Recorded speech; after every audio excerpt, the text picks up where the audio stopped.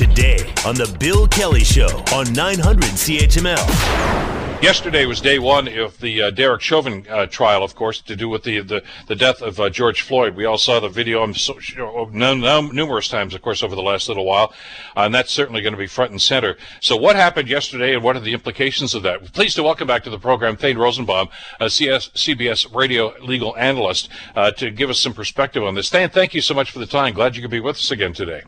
Anytime for you, Bill. I want to ask you from a strategic standpoint, if I could. Prosecutor Jerry Blackwell was front and center for an awful lot of the time, opening statements, et cetera, and some of the witnesses actually began with their testimony.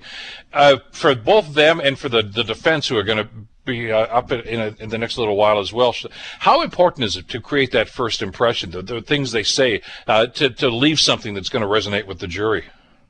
No, it's a good point, Bill. I mean, normally that is the key to winning a trial is, can you get the jury from the very outset? You know, in theory, once you've done voir dire for jury selection, you have, in theory, jurors that are, if not blank slates, they're willing to be convinced. They're open, right? That's what you want them to be, open. So as you have your opening statements, you want them leaning in with you the whole time. And in this case, the prosecution, of course, has this one advantage, which is that there's always one side that wants to narrow the case to one thing. There's only one thing you really need to know.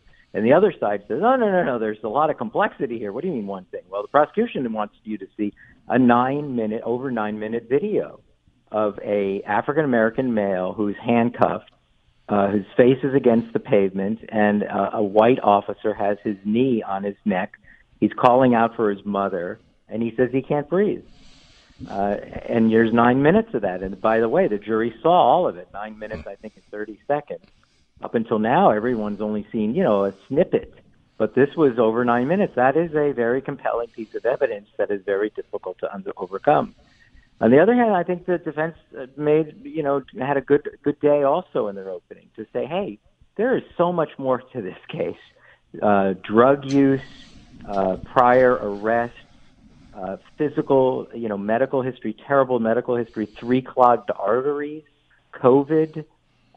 This is a man that died of respiratory failure. It just so happens he suffered from respiratory disease. And so are we so sure that he was jacked up, agitated on speedballing on drugs? Are we so sure it's the knee? So the question is it the knee or is it something else? And that's what this case is about. Yeah, and the descriptors, I guess, are a key part of it too, aren't they? I mean, when Blackwell was going to the jury with his opening statement, he used those power words. He put his knees to his neck and his back, grinding and crushing him. Those are things, words, and I guess the phrases that he's using here are things that he wants to stick with the jury. I think that there's also, in fact, I believe he's testifying right now. One of the witnesses, a young African American, who's a mixed martial arts competitor. And he said that he knows all about, restricting blood flow to the brain. I know the moves that make that happen. And I was watching that. So I was calling out to the police as if, hey, guys, I know a lot about this. He's going to die. What you're doing right now, he's going to die. That's like a move that is going to result in death. And so that, I think, is also very compelling. On the other hand, Bill, American juries have been very sympathetic to the police, even with damning video like this. You'd be surprised. And the reason for that, I guess, is that most Americans don't live in high-crime neighborhoods, and they're willing to give the police the benefit of the doubt that they have to make split-second decisions in order to keep everyone safe. That was a high-crime area.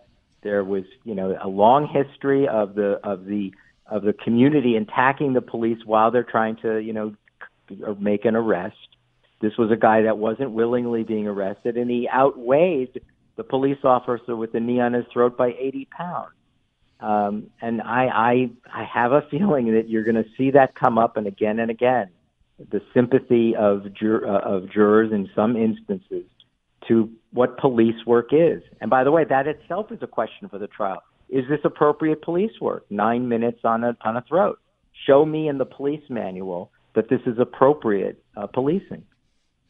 And I'm sure witnesses on both sides of that debate are going to be up there as well. And your point's well taken. I mean, Eric Nelson, who's the attorney for Chauvin, made some very cogent points about this as well. And I know that when we look at trials, especially very important trials that the world is watching in situations like this, we always tend to gravitate, I guess because of our TV experience with the legal system, those closing arguments. And those are certainly very important. But setting the tone for the trial, I think, is important. And that's why I was watching closely with both Blackwell and Nelson yesterday to see just how they were approaching that and what kind of an impact they're going to have on the jury, because it really kind of sets the mindset. And certainly they're going to hear a lot of stuff over the next 4 or 5 weeks that may alter that point of view, and they're going to hear some perspectives on this. But that first day is such a key part to this, isn't it? You're absolutely right. Yeah, and by the way, I would say they both had a good day. Yeah. From my point of view, I thought they both did well, Look, Canada is watching. You know how I know that? I'm talking to you. Sure. The world is watching this, and I will tell you, after Black Lives Matter summer, I am sure there are jurors in Minneapolis that are saying, if we don't get a conviction of some kind, what's going to happen? There's going to be rioting around the country again. Now that none of that should have any bearing on this trial, right? None of it. And yet everyone on the jury is a human being, and you can imagine that experience, right? That they're saying that's why the Minneapolis City Council, gave $27 million in compensatory damages for wrongful death before the criminal trial even took place, right? You say, well, why did they do that? Well, maybe they're just trying to soften the feelings, give everyone a sense that we recognize that what happened here was tragic. And, even if the trial doesn't result in a conviction, it is not as if the city of Minneapolis did not recognize that a life was taken.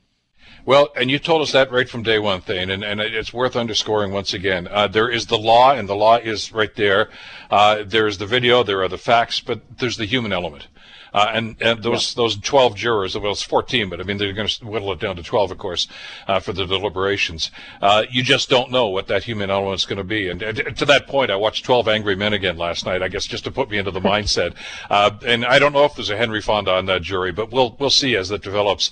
Always great to get your perspective on this, Thane. Thanks so much. We'll stay in touch. Anytime for you, Bill. Thank you. Really appreciate it. Thane Rosenblum, of course, CBS radio legal analyst and professor of law, of course, in New York City. The Bill Kelly Show, weekdays from 9 to noon on 900 CHML.